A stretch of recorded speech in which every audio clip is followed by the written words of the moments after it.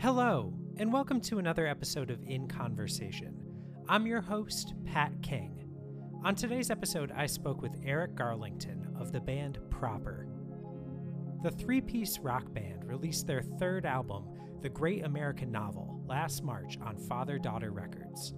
The Bardi Strange produced album is their most ambitious to date, melding elements of punk, early aughts emo, as well as prog and nu metal. With a rich and fluid narrative that pieces each song together, Garlington has described the record as a, quote, a concept album about how black genius, specifically my own, goes ignored, is relentlessly contested, or just gets completely snuffed out before it can flourish. As someone who equates their songwriting process to writing episodic drama, The Great American Novel is a grand statement for Garlington. It's a coming-of-age story for a young black queer person navigating life in the 2010s with thunderous performances from the band underneath its detailed story. I caught up with Garlington before Proper's tour with Los Campesinos to find out the inspiration behind the album's concept, the importance of living an artistic life, and so much more. Thanks for listening, and I hope you enjoy.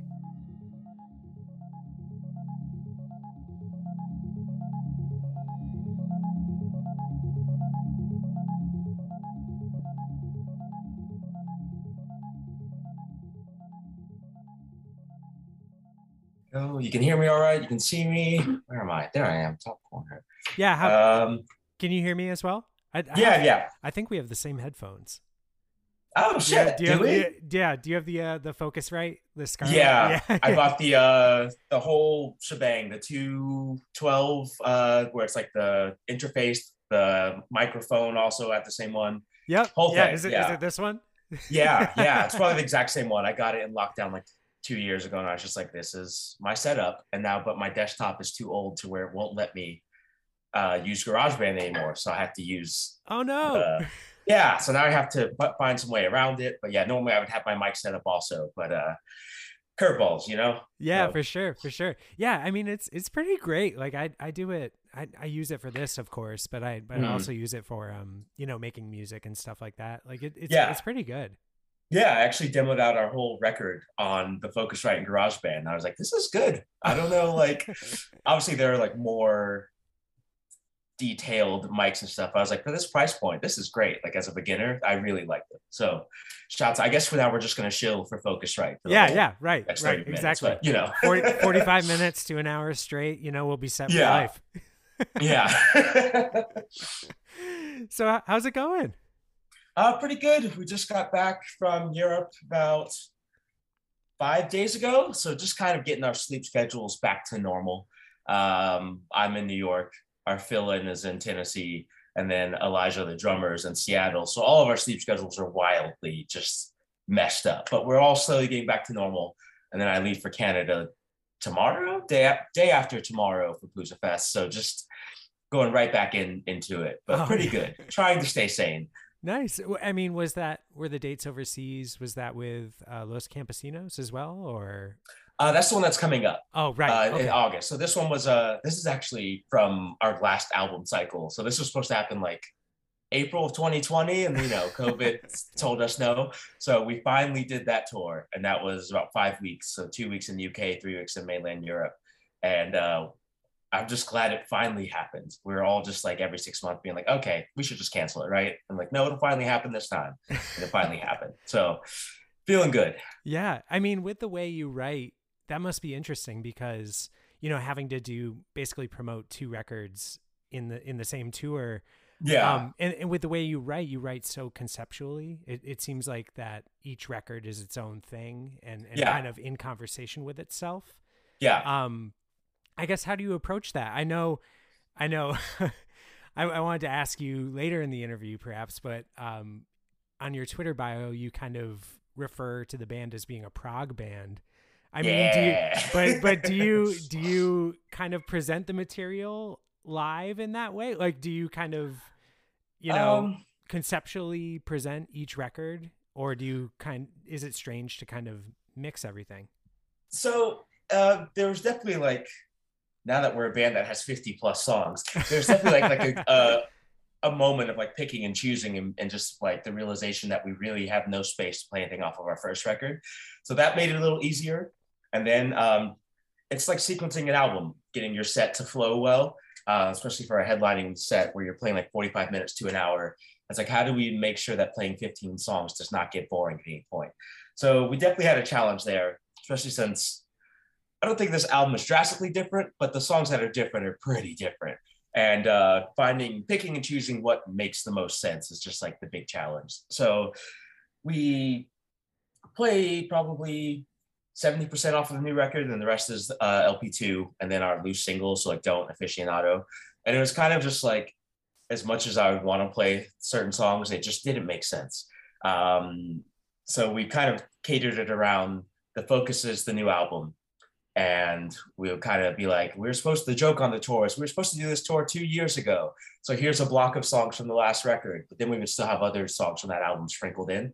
And just making it flow was kind of the thing where we would just kind of try to make it make sense. Then after the set, a lot of people come up and be like, there were so many different sounds in that 1 hour long set, and it flowed really well. So it was just kind of being like, thank you for noticing. We're just going to try and not bring it up and hope that it makes sense to people, because we would play Done Talking, which doesn't sound like anything else that we have. And then we would play like Aficionado, which is like pretty soft song, in the same 30 minutes. And I think it worked out well, but our game plan was just to not bring attention to it. Yeah. Or a song, I imagine, like McConnell or something like that, which is so, yeah, you know, which we practiced, but then we backed out of playing live. We need some more time. Yeah. But we definitely were like, oh yeah, we'll do McConnell. Then the question was where, and then it became like, I don't know if my voice can handle that for 5 straight weeks. And then we just kind of, we're going to save it for the Los Camp tour, I think, is the plan. Nice. Oh, that's amazing. But I guess, you know, I guess maybe that's kind of the benefit of releasing music during the pandemic, is now that everything is back open, you just kind of have like 30 songs, like 30 brand new songs that you can play live. Yeah. It's, which is, you know, when you're in like lockdown writing stuff, you don't think about that, because you're like, okay, we really didn't think we would ever be playing a show again after like 5 times of pushing back shows and tours. So we were just like, okay, cool. Album's 15 tracks long. All of our loose singles were like, there are 4 or 5 of them. So it's like almost 20 new songs. And it was just like, okay, who cares? Like, and now it's like people are like, oh, I wish you had played Zuko Alone, or I wish you had played Shuck and Jive. And it's just like, oh yeah, we have like a small catalog now that people want to pick and choose from, and it's really hard to juggle, but it's also fun. It's reinvigorating after all this time off, you know. Yeah. Can you tell me about recording the album? It's so good. Thank you. Yeah, the Great American Novel. Thank you. Yeah, so in November 2020, I guess, so late summer 2020, BSM was just like, hey, are you gonna like write a new record soon? And the whole joke is that I don't really write things unless like my back is against the corner and the labels are begging me, my bandmates are begging me, and everyone else on the team is just like, seriously though, like what is the plan? So kind of like we started talking to Father Daughter and a couple of other labels, and we were just like, okay, so it has to be real then, if we're like for real talking to labels, because they would be like, well, what are you working on? And it's in them Don't and Aficionado. And then I realized like, well, I know I don't want the next record to sound like these songs. So then I wrote, I want to say You Good, I think, the very first song on the album, and started shopping down and around. They were like, okay, so you're going to go for like a heavier type of sound. And we kind of started pre-tracking that out. And then we signed with Father Daughter, and then it was like for real go time. Like we got the advance. I remember it was like October, I think. And I called Bartees, and I texted Bartees. They're like, hey, I think we're gonna do our next record. We really would love to record with you. And this man was like in his car, and he pulled over on the side of the road to call me back because he was so excited about it. And we locked that in immediately with no like release date plan. He was just like, yeah, here are the dates I have open. And then February 2021, we finally got in the studio with him. After like November, we pre-tracked it all out. I made all these demos on GarageBand, and then our drummer moved to Seattle, or he moved to Denver. And then he moved to Seattle. So we were like back against the wall, had to get these songs written before he left. So about 3 weeks in November, we wrote the whole record. And then we were just like, okay, let's record this thing ASAP, put it out ASAP. And of course, COVID told us to have a seat. So we recorded it finally in February, and it was like 6.5, 7 days at Bartees' studio in Church Falls, Virginia. And we knocked it out. And then we, of course, we were like, okay, well, let's set it for a summer release. And like, that didn't happen. So a whole year goes by, and then it finally comes out March of this year. But the process mostly was just like, it's our first time not going with like our DIY punk kind of ethos and being like on a label that's like, no, we have like a team. Let's plan it out. Let's take our time. So like in me fashion, we wrote it quickly, we recorded it quickly, and then we had to kind of like wait and just like take a breath and get all the behind the scenes stuff done, new promo pics, music videos. But recording with Bart was great. It was the first time where I felt like someone really got the scope of what I was writing, and then helped me actually actualize it, because I'm really bad about, like, I've had the same guitar, same pedals, same amp even for like 10, 15 years. So I'm really bad about like getting outside of my comfort zone. So with Bartees, he was just like, what if we did this? And I'd be like, I don't know. And he'd be like, just trust me. And I'd be like, oh, I hear it now. So there's a lot of moments like that. A lot of us like being like, man, we're just going to swing for the fences. And then we actually had that feeling that we actually like, it went over the fence and that the sound is where we want it for the first time. So a lot of first and a lot of trust that we're not used to in a good way. Yeah, it's funny. I talked to Elise of Oceanator, who also recorded with Bartees, and she was kind of talking about how he's very good at that, about just kind of like, I don't want to say there, just I guess not having an element of like pretension, with it, and just kind of breaking down the barriers of like, well, we're here, we're just going to go big and try everything. Exactly. Is that something, do you find yourself kind of apprehensive when you get into the studio, or had you in the past? I notoriously hate being in the studio. I'm very much like, I have an A to B plan, and anything that throws me off of the plan, just like, I just can't hang. I don't know why. The studio should be a time for like improvisation and idea building, but I've always just been like, no, this is how it needs to be. And then we tend to run out of money. And so that adds to the stress. So this is the first time we had the budget that we asked for, and we had the time that we needed. And I've known Bartees now for like, 5, 6 years, a long time. I've known Bartees for a long time. And this man showed up with a notebook in hand with his notes and thoughts already written out. And like, I had sent them the GarageBand demo. So he'd listened to the songs for like 2-3 months. Like, he just showed up prepared, which is not something that we're used to. So like from the jump, it was already just like, all right, this is a very laid back, good time. He already knows the songs, and it's not just like the engineers hearing the songs for the first time as we're recording them. So it was already like, he's just prepared. He came up listening to the same type of bands, which was the first for us. And it just really showed in the studio. He was just like, I get what you're going for. Like, this is like a me without you kind of part. I have these pedals, you should give them a shot. And like every thought that he had just like clicked and made sense immediately. Right. And you can totally hear that. I mean, I feel like there's so much layering going on, and really moments that, like you're saying, really build for impact. In terms of like the sequencing on the record, you were talking about how like you write in spurts, you write with a lot of pressure. I guess how with an album that flows so, I guess, naturally and seamlessly, narratively, like how, Thank you. I guess, how did you, like, when you kind of write in this flurry, like, how can you understand the larger concept as it's coming out? Is it do you kind of write in kind of, like, does it all come out in a matter of days, or do you kind of, does it gestate for a while? So for me, I've actually like got this like process down pat that I've been doing now for like the last, I guess, decade. I've been playing guitar and writing songs for like 19 years. So about the last 10 years, I've realized like to approach it like a screenwriter writing a season of television. So my like pre-tracking is me getting, it's like a 1 through, so for this one was 1 through 15. And then I was just like, instead of a song name, it's like what I want it to be about. And that way I can immediately get that like narrative flow figured out first. And then second, it's always, I go through my phone and look and listen to all the demos that I've amassed. Because since I don't write spontaneously, I'll have an idea, but then I'll just like write down the lyric, or I will record the guitar riff. So like things like Gene, that guitar riff was like from the last writing session and the last album. And I just, for whatever reason, never turned it into anything.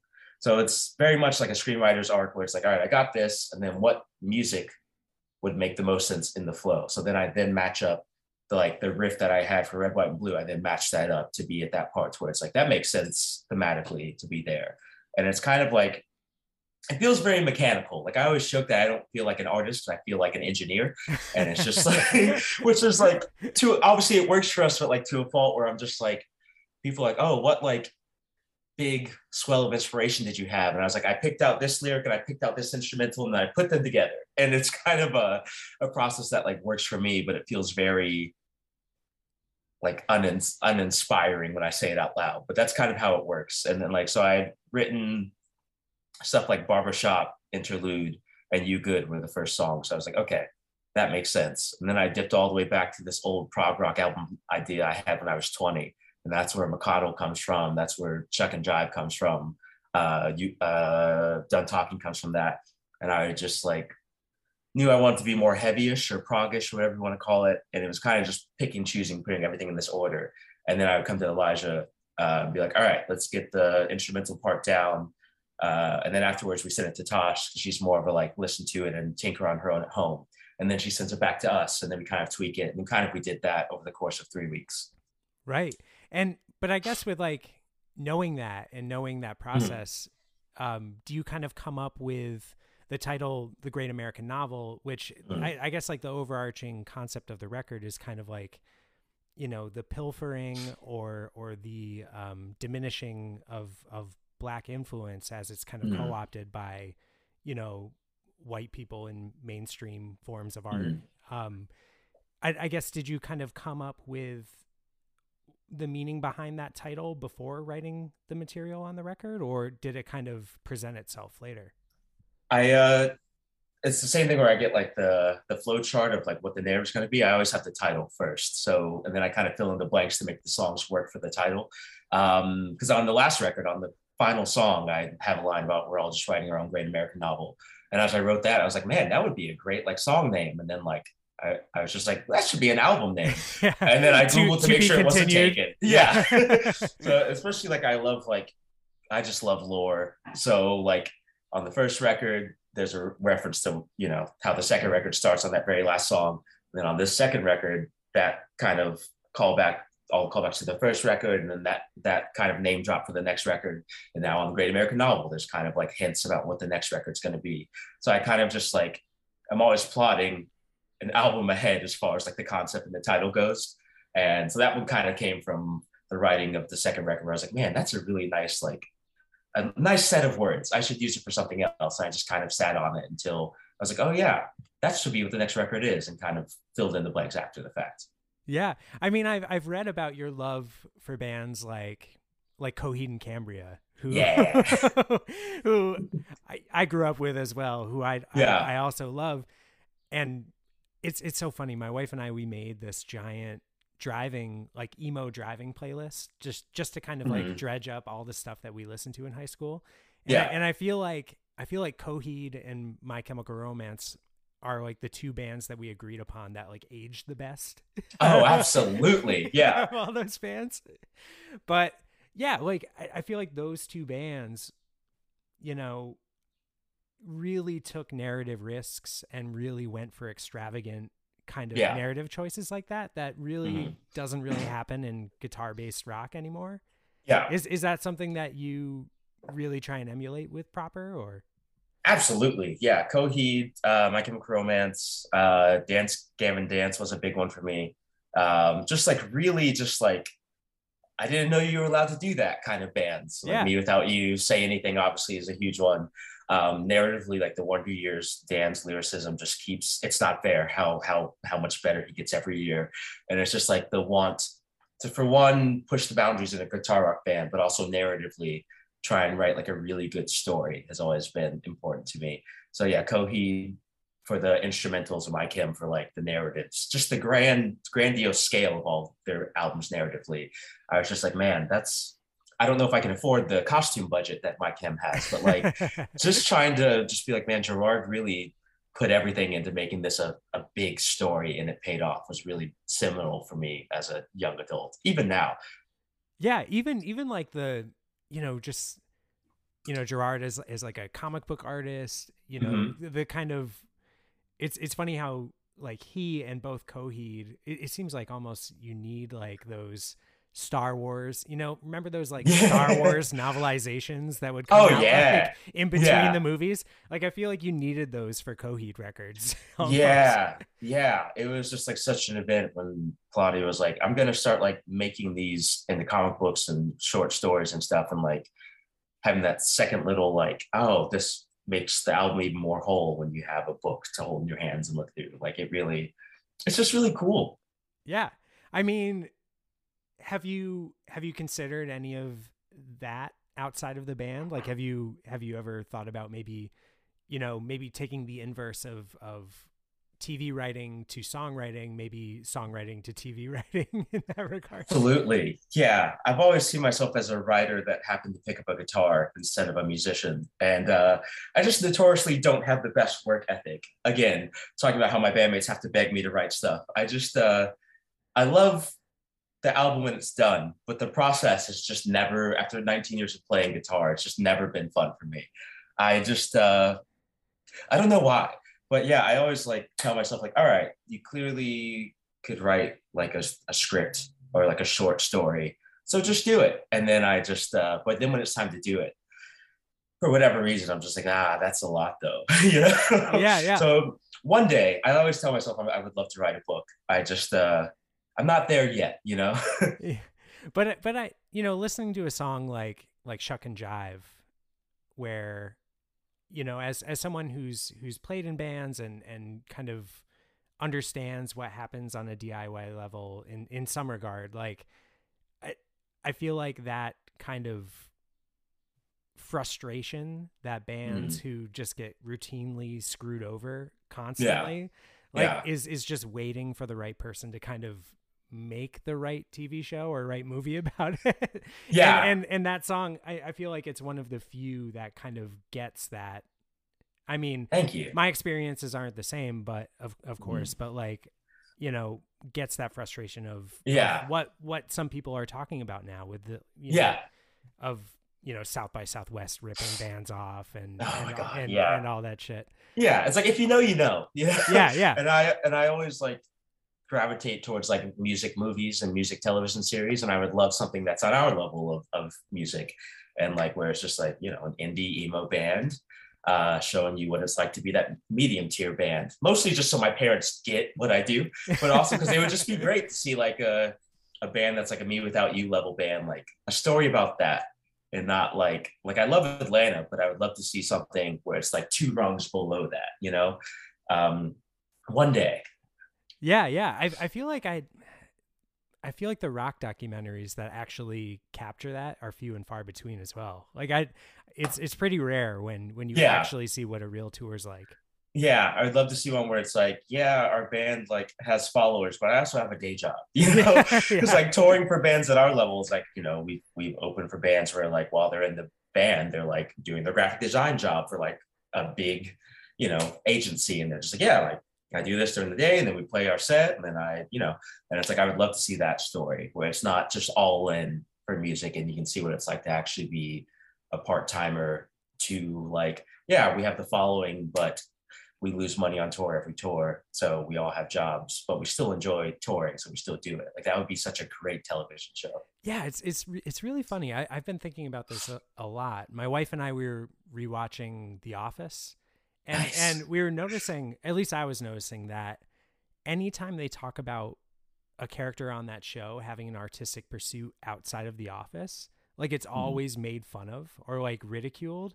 Yeah. Like Kevin's in a wedding band that covers the police, or Yeah. or Pam, like, Yeah. she's a painter, and Oh my God. That but gallery episode is so good though. yeah, but it's funny. Like I feel like whenever it's depicted in culture, like what you're saying, of someone having like a part-time artistic pursuit, it's always like laughed at, Yeah. and it's not taken seriously. And Yeah. It's so odd. Like, I don't know. I'm a firm believer that you don't have to monetize everything that you love, but also if you can get like a part time check out of it, that should also be enough if you think that's enough. Because all that I ever hear is like, proper should be bigger. You should be doing more. Why are you slept on? And I was like, I didn't know I was slept on until people started saying that. Like I am so happy and so grateful with where we are.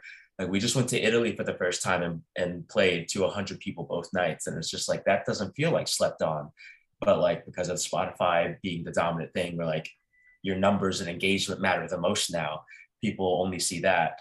And then now it's just like, especially for my parents and my siblings, they're just like, I don't understand. Like, you just did a headlining tour. Why are you broke? It's like, I don't know how to explain it to you without making it sound like it's terrible, but I love it. So I still do it, but it doesn't have to be more than that, you know?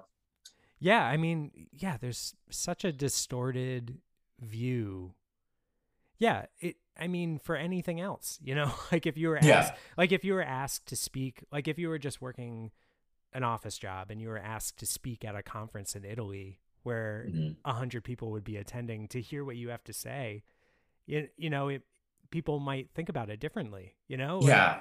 Like I think just like the value, I guess what people view as valuable in terms of art versus, actual, I shouldn't say actual because I'm doing it again. Yeah. It's just so ingrained, you know? Yeah. I know what you mean. Yeah. It's pretty insane, but yeah. Anyways, now I'm spiraling just thinking about all my mistakes in my life. No, we could talk about this topic all day. It's on my mind all day, every day.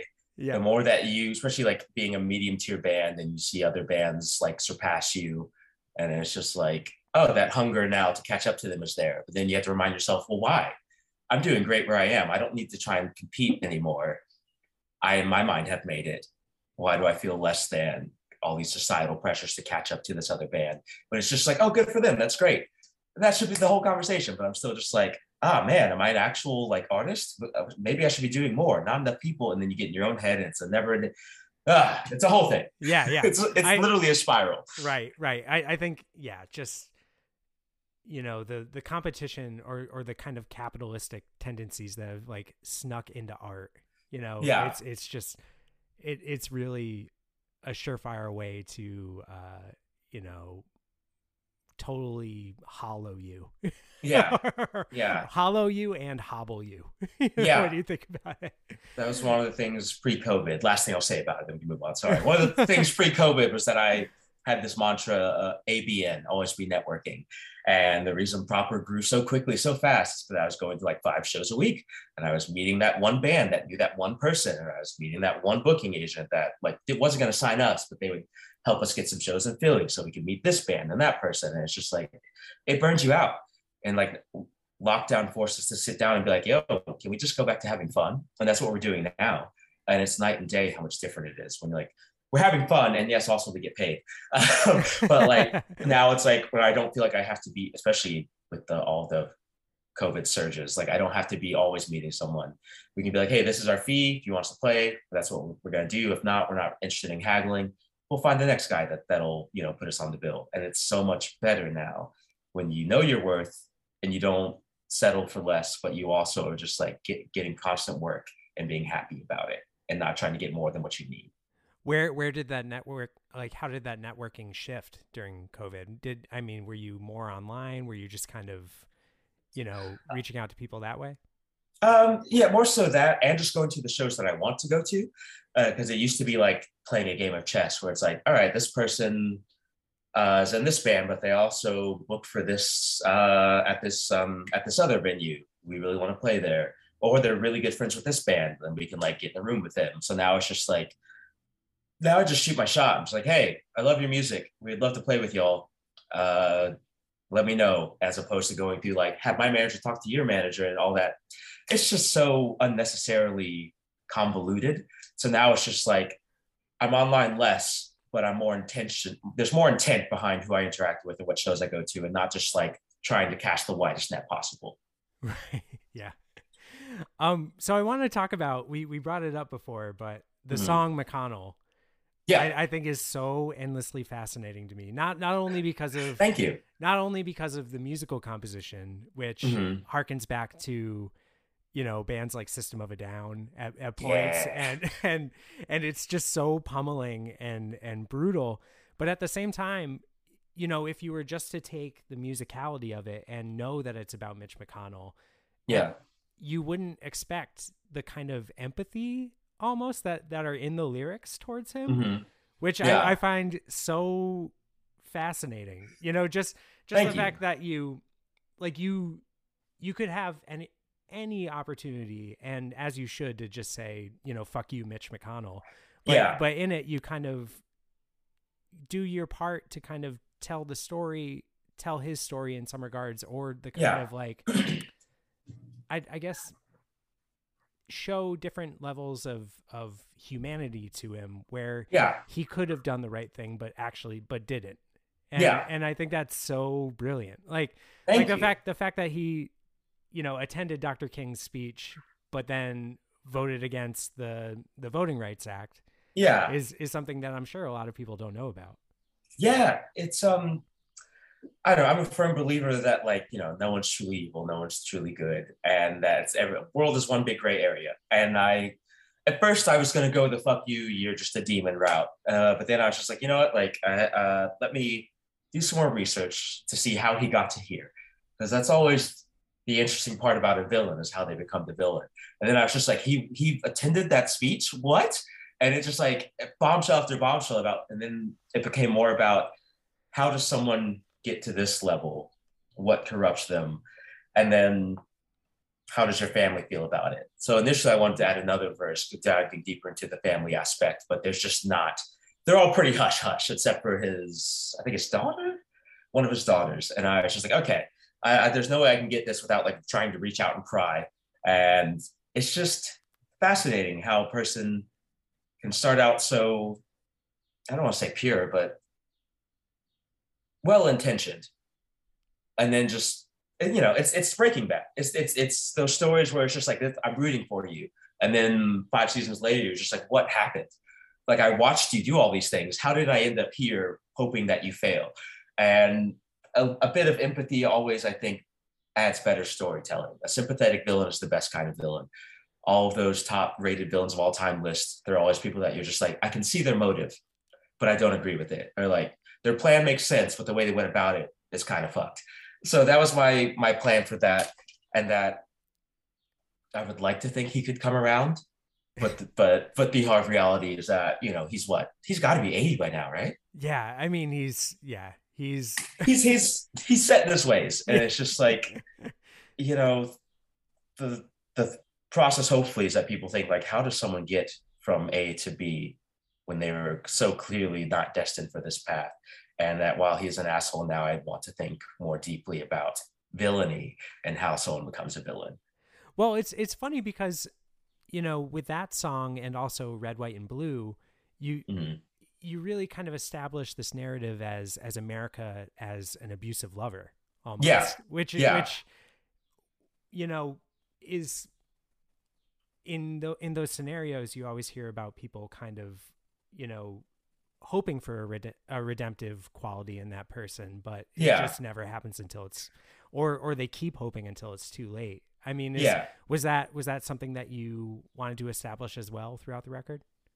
Kind of, yeah. That's how Americana, that line about would I still be me if I was born anywhere else? Because like, the things that make me so like Eric are American things, and it's really hard to wrestle with that, because I think I could be a better version of me if I hadn't spent 31 years being just beat down by this country. Yeah. But then it's like, oh, well, butterfly effect. Maybe I could have been worse. Maybe I could just been like another just person who just thought it's not my problem and I'll just sit this one out.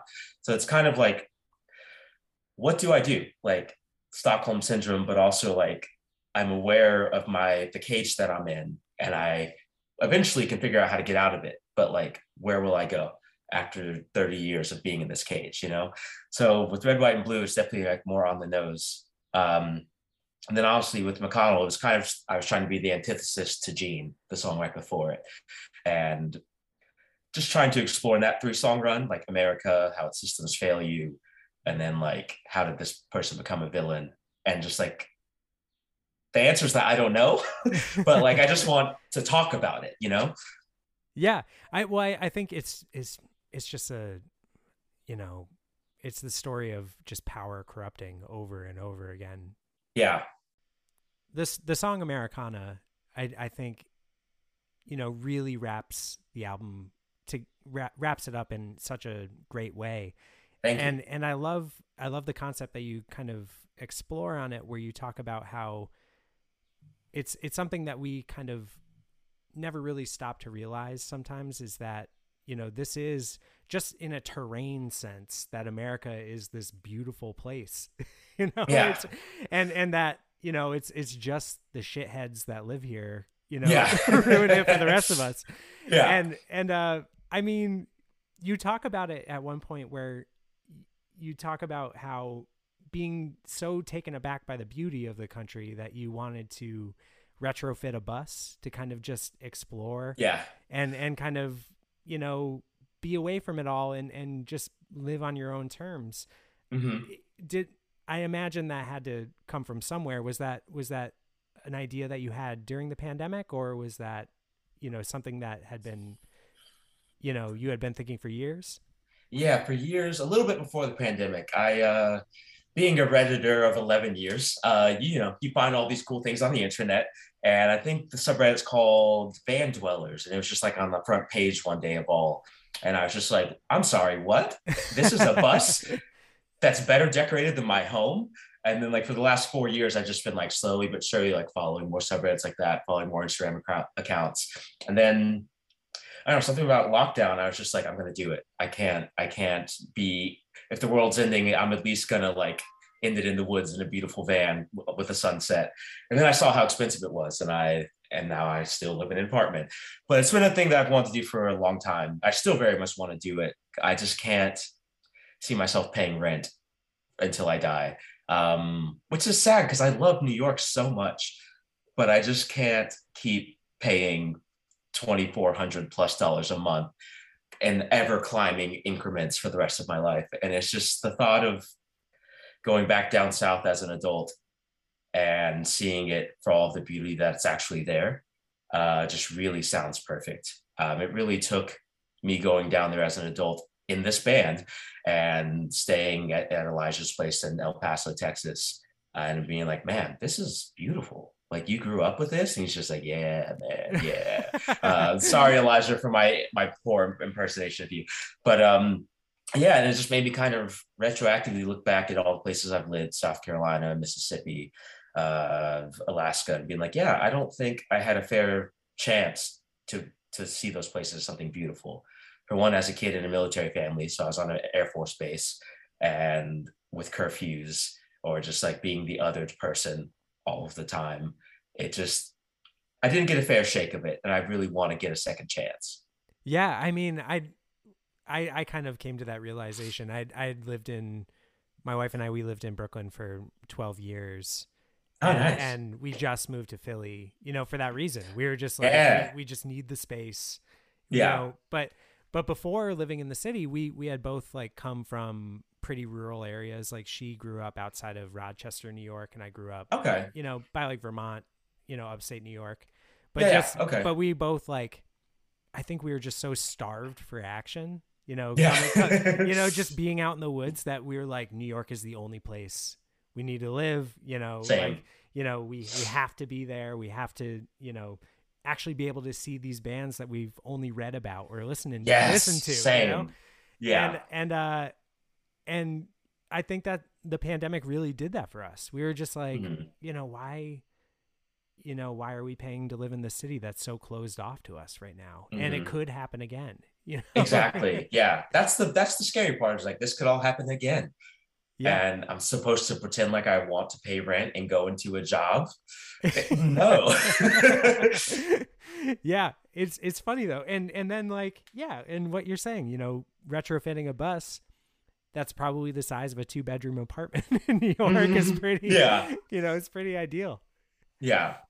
No, it's definitely sorry, one more thing about it, because I feel that so hard coming from a smaller town and being like, man, I really am sick of reading about these bands. I want to just be able to walk down the street and see them. That's the literal reason I'm in New York right now. The reason that Proper is a thing, because I was just like reading about all these bands. When I lived in Alaska, I was 16, too young to go see them. When I lived in Missouri, they were just too far away from me. They play St. Louis and I was 5 hours away. And it's just like, that's why I'm in New York now, is for that exact reason, because that opportunity. But now I'm at that cross point where I'm like, I pay so much and I can live anywhere else now that I'm 30 plus and I have my shit together and I could just drive that 2 hours to see this band. Do I want to stay in New York? Do I want to, it's again, I could spiral out about it. It's insane. Yeah. I mean, I totally relate. I remember being a kid and my friend Matt and I, we both got Rolling Stone and we were reading about a show that At the Drive-In played. And we were both just like, my friend Matt was like, I talked to my mom and the next time At the Drive-In plays anywhere close to us, like if they play in New York or something, she'll drive us 3.5 hours to go see them. Nice. But I remember having that just, that kind of desire to just to have that like movie quality, just aspect to my life that just wasn't there, Yeah. I feel that hard. Yeah. So, where do you work? I actually do A&R at the label that put out our first album. Just like part-time, and I do the music thing part-time. But my main like money maker thing is that I'm a lab rat for Big Pharma. So cool. Yeah, because I used to be a cook. I went to a little culinary vo-tech school, all that, got a certificate, started working at like 15 with a bunch of people that were like in their 30s and 40s. And I burnt out of the kitchens by like 23. So I just started like all those ads where it's like, do you want to make $2,000 by just sitting in bed and testing a drug? And I was like, yes. So I've been doing that for the last 10 years because I just can't. Offices aren't for me. Talking to other people every single day is not for me. So I like to say I'm just a self-employed kind of gig worker, but that's my main type of job that I've been doing for the last 10 years now. Oh, right on. That's awesome. Going back to what we've been talking about, I feel like that idea that you have to either be in an office, that you have to have these strict 9 to 5 rules around your life or there's a sense of failure is something that's so ingrained and so hard to shake. Yeah. It's, I don't know. I could be like, I could be a cook in the best restaurant in town, but like working 70 hours a week, what am I going to do in my free time? Like I'm going to go home, watch a few episodes of TV till I fall asleep and then do it again. Yeah. Right. And it's just like, that never really jived with me, especially my parents being in the military. They were just like really disappointed I didn't go to college. And they were even more disappointed when I didn't follow through with food. And it's just like, I'm so much happier now, but I'm not like a success in the standard eyes. But it's like, I can go and do my little gigs, be there for like 6 days and then not have to work for 3 weeks. And I think that that's perfect. My time is my own. And I think that should be the standard. But it's still like a thing that I'm trying to convince my parents where it's just like, yeah, I'm very happy. This isn't a thing that's going to change. I'm going to keep doing this career path until I damn well please. And that I think that's the American dream, is that I have found a schedule that works for me and I can thrive. And it's not in a cubicle. Not that there's anything wrong with that. It just doesn't work for me. Yeah. Well, did working in kitchens kind of help to break that down for you? Like, did it kind of break down like the idea of having a traditional, kind of suit and tie kind of job? Yeah. I notoriously hated school all throughout school. I hated high school so much. I don't have a yearbook picture my senior year. I didn't walk. I was like, okay, I'm done. Goodbye. Just so the thought of paying to go to college and do that all over again never sounded fun. The thought of paying off student loans for 30 plus years never sounded fun. And then at a job that was just like, I went all this time in college, and what do you mean that I don't have any real world experience? I did the college. It just never sounded fun to me. So the kitchen jobs definitely like showed me, for one, that I was not made to work 70 hours a week doing clopens. I don't know if you know what that is. No. So a clopen in the kitchen world is you close the restaurant and then you show up about 6 hours later to open the restaurant. Oh. And it's just like, at 20, I was just like, this can't be all there is to life. I can't. I'm greased up. My diet is terrible. I have no time for friends. I have no time for my partner. I have no time to take care of myself. And you want me to do this for 50 more years? So I kind of like made my exit strategy very early. But the kitchen was just like, I love cooking, but it took the fun out of it. The same thing where I was talking about where in lockdown we made our music fun again. I had to find that. Like I didn't cook for 2 years because I was just so burnt out. And now I cook when I want because it's fun. And I have little like on my Instagram story, little like quarantine restaurant or recipes is what I call them. And I just like make fun little videos and I don't have to monetize it. And it's just fun.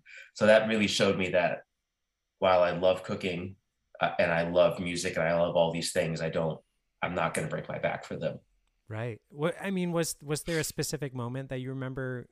I guess maybe working in a kitchen, maybe doing something else where it was kind of an aha thing where you realized that you had to take your music seriously and really put your all into it? I think it was just like a bunch of little moments, like when I would be like, I don't mean to toot my own horn, but I'm really good in the kitchen. So in Mississippi, I was in the best restaurant in town in Columbus, Mississippi. And I would do everything. I would be a line cook. I would be a dishwasher. I would be a waiter. I'd be a server. And I kind of noticed it whenever I was upstairs, because the kitchen was in the basement. I would wait tables and like, it was a place where a steak was $60. And this was 15 years ago. Right. And my tip would be $10.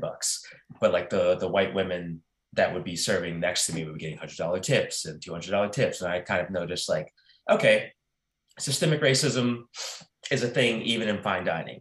And then so I kind of quit that. And then worked at like a bowling alley, just doing burgers and fries. And then, but all the people that came there were military people. So they would be like, make my food, boy, type mentality. Like, all right, I can't really escape that. So then I found like a middle of the road Italian place. And it was just like, the guy was just like a slave driver expecting you to break your back for him, but he would pay you nothing. And you would have to pay for your food still, even though I'd be there for 11 straight hours. So a bunch of little things where I was just like, I don't think I like this. And I think I'm a socialist, and like all at once in my early 20s. So there's never one big moment, but I definitely moved to New York to pursue music full time.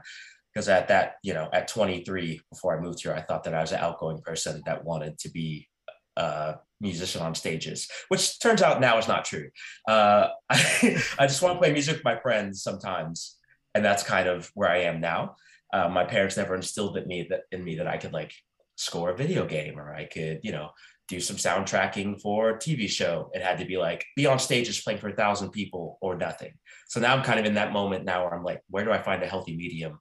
Because I don't like touring all the time. And I don't like sitting at the merch table talking to a line of people that want to take my picture. And I feel very awkward. And I'm just like, you idolize me, but I'm a shithead. Why would you do that? The long-winded way to say that there wasn't one moment and I'm still learning and through little moments what I want to do fully. Right. And you kind of talk about that in Shuck and Jive. I think it's Shuck and Jive, right? Where you kind of say like, well, what else are you going to do? Are you like, you could either sign the dotted line or what else are you going to do? Like go back. Yeah. Stocking shelves and And it's really weird being 31 now. I'm 31, Elijah's 30, Tasha's 39. And it's just such a different dynamic being in a band that's making it. Because at 20, you're just like, I want to be a rock star. But at 30, I'm just like, I'd like to pay some of my bills. And I would like to do like a 2-week run and then be home for 3 straight months. So it's like, it's so weird figuring it out now. Well, it must be good. I guess it must be good in a sense because you kind of understand now as, being 31, you probably understand the scope and kind of, the things you won't do in music. Yeah. Yeah, absolutely. The things I won't do now are like hard to find. And it's like, I don't know, that my main job now is just dispelling all the rock star rumors that everyone or thoughts that everyone has, my family and my more normie friends. It's like, no, like the show ends and then I go back to where we're staying and I go to sleep. We're not partying. We're not doing coke. I'm not trying to sleep with the next person I see. It just doesn't work that way for a band when you're this age. It was never really the goal. And now we're definitely not trying to do any wild shit. We want to play the show and we really want to be up in bed by midnight. Now is the goal. Yeah. It probably mirrors like like the same experiences of like a 31-year-old actually going to a show, probably, probably being like, oh, I hope this is over before 11. Like, Exactly. I want to get in bed. Exactly. So what else you got going on today? I've got a few more interviews after this, and then my partner's on her way home from work now, and I think we're just gonna make something fun. I've been marinating some chicken for the last 24 hours, and we have a grill on our roof. We're just go up and I sound so old. Oh my God. No. I'm literally doing the same thing. I'm about to go grill some chicken. Exactly. Like we're just gonna grill. This new bar opened up down the street that has like, it's called Beer Wax, and they have like, they play records. Oh, so you live on like Vanderbilt, like over? So now there's a Queens location that just opened. Oh, okay. Yeah. So I'm off Myrtle Wyckoff L, and it's literally a block away, just opened. But yeah, so I'm just going to be an old man. I'm going to try a new beer, and I'm going to grill on my roof, and that's it. Maybe watch some Atlanta or some Barry. And that's the plan for the day. Nice. Well, thanks so much for talking. This was a lot of fun, and congrats on the record. Thank you. I'm excited. I'm gonna try and come out to the Philly show when you come through with Los Campesinos. Hell yeah. I can guest list you. Just shoot me an email and remind me, and I'll put you on the guest list. For sure. All right. Good talking to you. Thank you so much for having me. All right. Take care. Take care.